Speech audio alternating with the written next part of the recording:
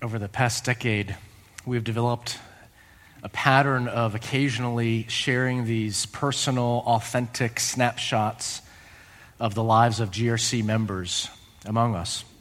And we call these grace stories because they highlight the grace of God at work in our messy and broken and painful lives. Parts of every story end up sounding familiar to us because we realize we live very common lives in the pain of our existence. That strand of his or her story is just like mine.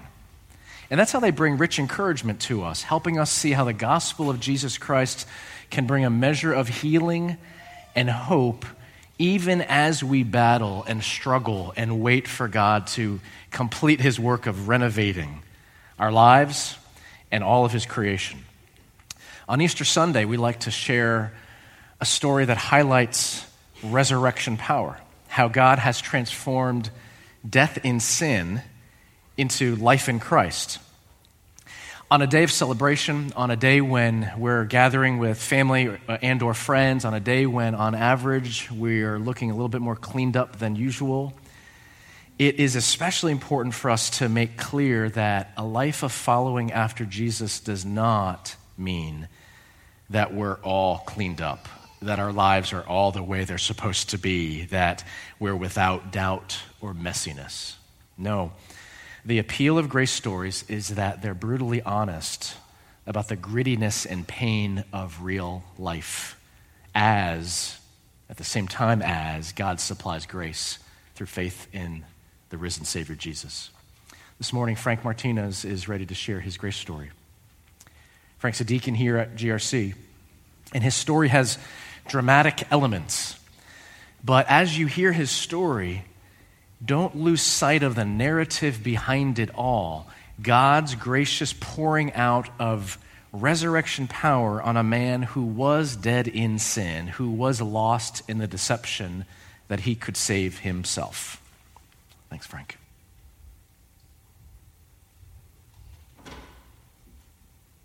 I promise I'm not tearing up already, just allergies killing me. Morning, Grace Redeemer. I was raised in the outskirts of Paterson, New Jersey. My mother and my stepfather worked multiple jobs so that me, my two older step-siblings, and my younger half-brother could attend Catholic schools, both grammar and high. My mother divorced my father when I was only 3. He was mentally and physically abusive, aggressive, and severely impatient. I can still remember him slamming my mother against the wall with his hands around her throat. It finally ended the marriage when she found out that he was cheating on her. My stepfather, Joe, was the complete opposite. Strict former Marine, yet he was caring, patient, and self-sacrificial. He would do anything for his children. My family embraced him with open arms. I was a handful as a child. I asked a million questions, talked nonstop, couldn't sit still for more than 5 seconds, and I was highly emotional. I openly cried until I was about 13, and I'm still known to cry at the movies today. I was also the most religious out of everyone. I dressed as the Pope in the 3rd grade. I won first place. And I held services in my bedroom with pews and everything. I used little benches for that. This combination did not make me very popular with Joe or my 2 new siblings, 6 and 9 years older than me. So most of the time I felt like an outcast in my own home. My grandmother, my mother's mother, Zeta, recognized this, and she made sure to always treat me as if I was the most special kid in the world. She was my best friend and my protector. If I ever got in trouble, she would stand up for me. She would constantly shield me from my mother. In 2001, my grandmother got very sick and was hospitalized. I would later learn as an adult that she had purposefully stopped taking her medication with the intention of ending her suffering. I'll never forget sitting in the hospital room with her on a ventilator as news reports about the recent 9/11 events played in the background. It was an awful, awful time.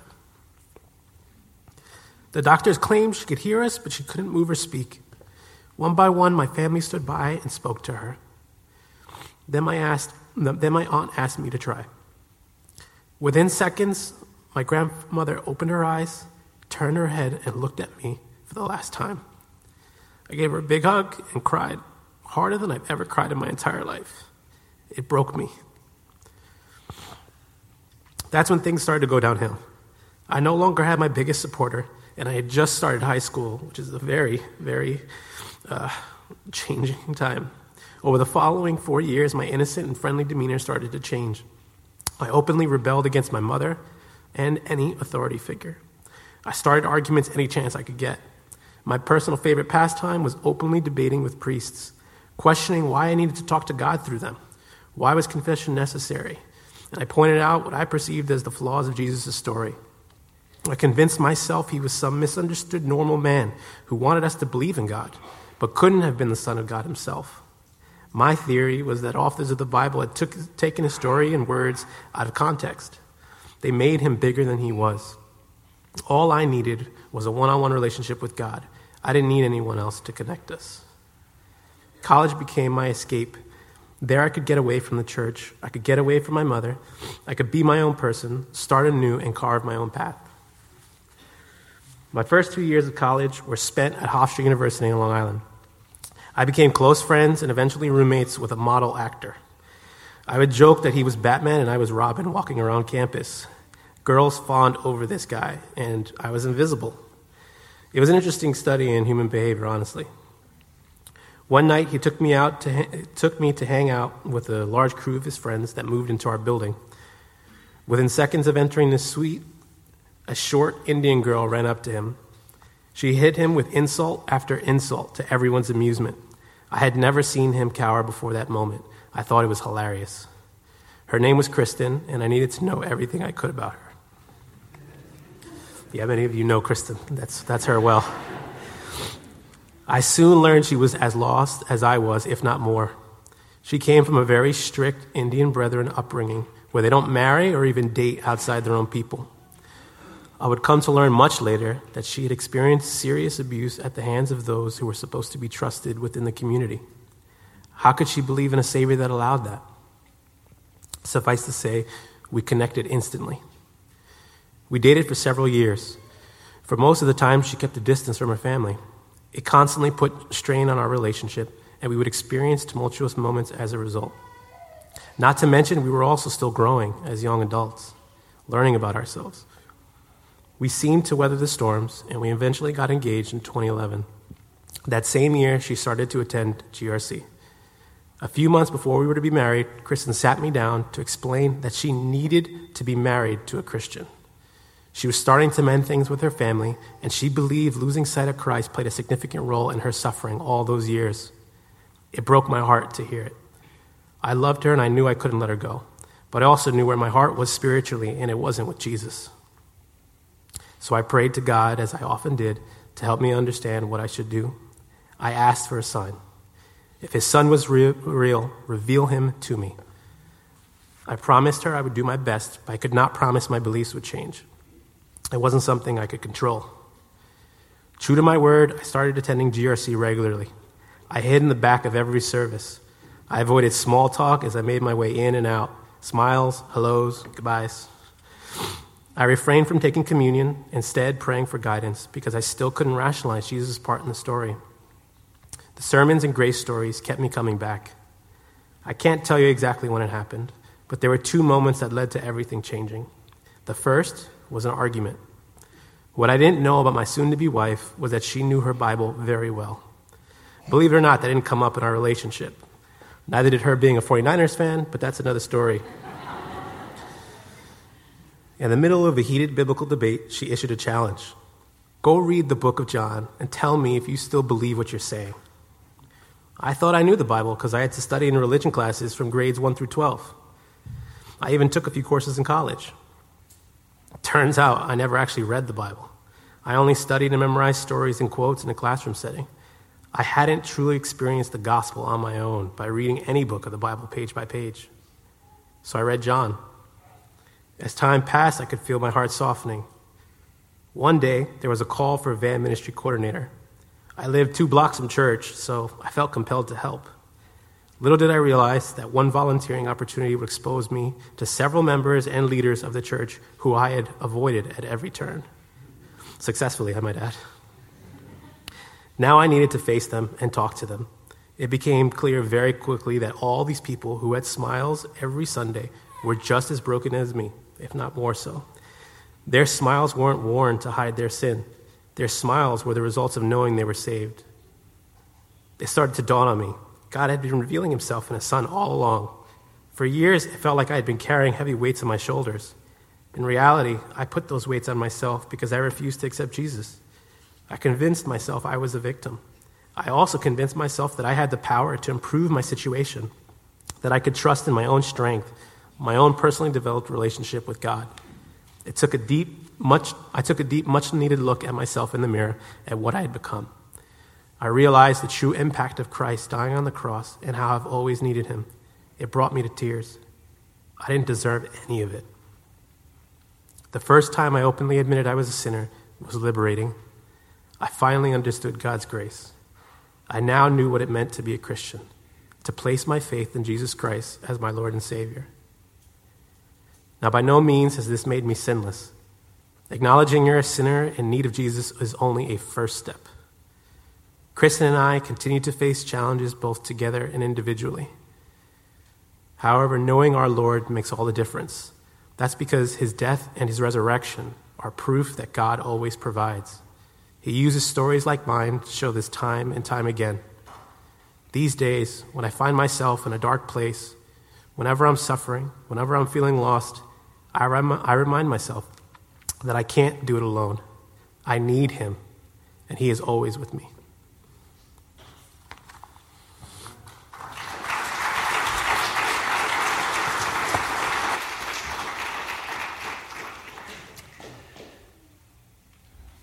Lord, I thank you for this man, my brother. I thank you for breaking him, for showing him who he really was. And I praise you for remaking him, raising him to life, and now shaping him into the image of the Savior, and now using him to proclaim the glory of the King. This is just one chapter, Lord. There are several chapters in his story, and we long to see what you will do in and through him as your glory is more and more fully revealed. Thank you, Jesus. Amen.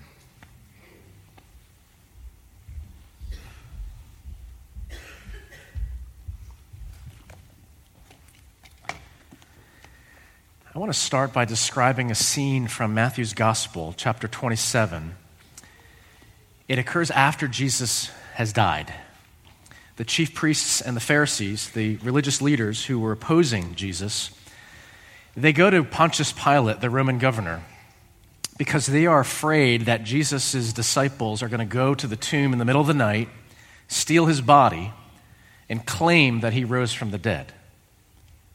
They are worried because they know this is serious business. They knew that resurrection would be undeniable proof that Jesus was who he claimed to be.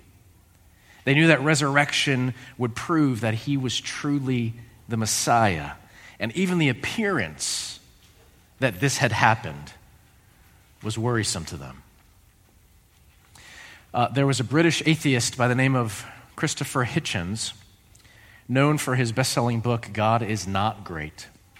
And in an interview a few years before he died, he made this statement: if you don't believe that Jesus of Nazareth was the Christ and Messiah, and that he rose again from the dead, and by his sacrifice your sins are forgiven, you're really not in any meaningful sense a Christian.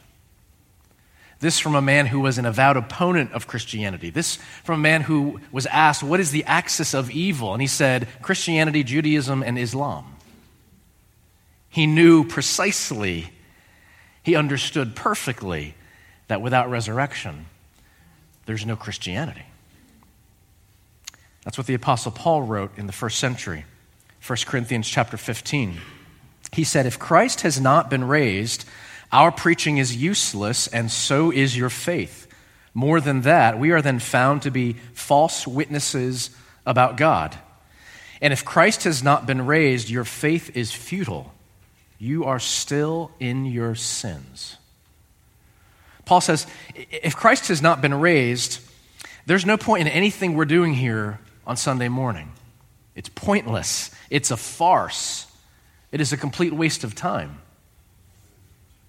Worse, it's a lie. We're pretending. We're saying things that aren't really true. Worst of all, if Jesus didn't rise from the dead, Paul says, you and I are still liable for our own sins. Sin still has power over us to bring shame and guilt and condemnation because we're guilty. Each of us will have to serve our own death sentence. But Jesus did rise from the dead, and resurrection changes everything. What happened to Frank? He didn't just find religion. He didn't just try on Christianity like a new jacket or a new hobby and find that it fits really nicely and find that it works for him in life. No, when anyone comes to faith in Jesus Christ, the Bible tells us that something incredibly transformative happens. It's nothing less than the dead being raised. That's how Ephesians chapter 2 describes conversion. First, by pointing out the before picture and then the after. The before is very simple in verse 1. You were dead in your transgressions and sins. Dead. It's not a pretty before picture. And then the after, starting in verse 4. But because of his great love for us, God, who is rich in mercy, made us alive with Christ even when we were dead in transgressions. It is by grace you have been saved, and God raised us up with Christ. Becoming a Christian involves this transformation. Dead, but now alive. In the tomb, but now risen, resurrected. That might sound a little bit too dramatic when it comes to a guy like Frank. I mean, look at the charisma, the handsome smile. He is actually as nice as he seems. When Kristen's here in the second service, she's going to roll her eyes. He may have been a handful when he was a little guy, but speaking nonstop is not a crime. He was a rebellious little altar boy. Come on, any mama would take that in a heartbeat. Frank's never been arrested. I actually never asked him that. I might be wrong. Surely Frank was not spiritually dead and in need of resurrection. If you were arrested, that proves my point, and so we're all good. Yeah. But here's where our default thinking, I'm not that bad, I'm certainly not as bad as the next guy. Here's where our default thinking is so very flawed. Because sin is not merely breaking a few rules. Sin is not merely being an imperfect human being like everyone else is. Sin is not the occasional mess up that we can make up for with a good stretch of kind-hearted behavior and generosity. Sin is a capital crime of treason against the king. Nothing less. Paul says in Romans chapter 14, verse 23, that everything that does not come from faith is sin. That's dramatic. Everything that does not come from faith is sin. Because you either have faith in, you trust in God, you trust, or you trust in self. Those are the two options. You either trust in God or you trust in self. You either trust in God, you either place your faith in him, that he is good, that his fatherly affection for you desires what is best for you, and therefore you respond with every ounce of your being in embracing his perfect will in a life of obedience, or you say, he's not good. He doesn't know what's best for me. I'm not going to believe in him. I'm going to believe in self, which will never bring you lasting joy, peace, or freedom. This is why Frank shared with us. For years, it felt like I had been carrying heavy weights on my shoulders. I convinced myself I had the power to improve my situation, that I could trust in my own strength. Living apart from God not only brings frustration and turmoil and weariness, living apart from God is death. It is death. It offends, it rejects God with a statement, you are not good or pure. You are not the essence of what is beautiful. You do not long for my good. You are not the source of life itself. You do not perfectly define meaning and purpose for my life. I do. And I am. It's a statement of God in the place of God. That's why sin is not just a little mess up that we can make up for. It is a capital crime of treason, taking the place of God. And yet, this makes no sense. God the Son extends mercy to sinners like you and like me and like Frank. God the Son willingly laid down his life, though he was innocent, pure, holy, sinless, not deserving of the cross. He willingly laid down his life and experienced spiritual death in the hell of the cross, taking our place because we deserve it. He offered us mercy that by faith in him we might be forgiven and set free, and then experience the fullness of what God in his perfect pure love longs for all of his creatures to experience with him for all of eternity. But salvation required more than the cross. Almost sounds blasphemous to say that the cross wasn't enough. That's actually not the point. The cross wasn't the final victory. Because if death had swallowed up Jesus, it would have had the final word. And if death had swallowed up Jesus, how could we expect to live? If it took our Creator, if it took God the Son and defeated him, how could we expect to have any real and lasting hope? Death is our greatest enemy. Death causes deepest fear and anxiety. It would continue to hang over us, not only threatening us as it does to this day with sudden, premature, painful death. But if it had the last word, that would be it. What hope is there? That's why the third day is the most glorious truth in all of Christianity.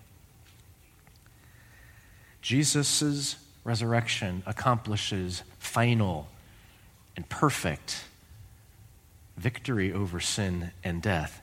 And that same power is at work when a sinner like Frank places his faith in Jesus as Lord and Savior. Resurrection has rescued Frank from himself. That's his narrative. Resurrection is working even now where there was death in Frank's desires, in his will, in his thinking, and one day resurrection will complete its work in his body when life after death comes. Resurrection is why we're here. Resurrection is why we celebrate. Resurrection makes real God's promises to make all things new. People of God, Christ is risen. He is risen indeed. Hallelujah. Let's pray.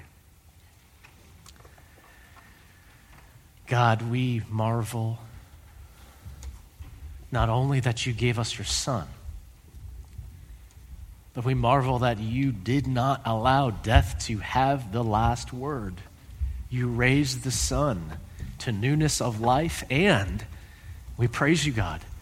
You say that Jesus is the first fruits, that there's more to come, and that we can follow in his steps as we trust in this same Jesus. So raise us up, Lord. Raise the dead here in our midst, and continue to apply that life-giving power to us, that everything of sin would be put to death, and that everything that you long for us to be and to experience would come alive more and more. We thank you and praise you in the name of the risen Savior, Jesus. Amen.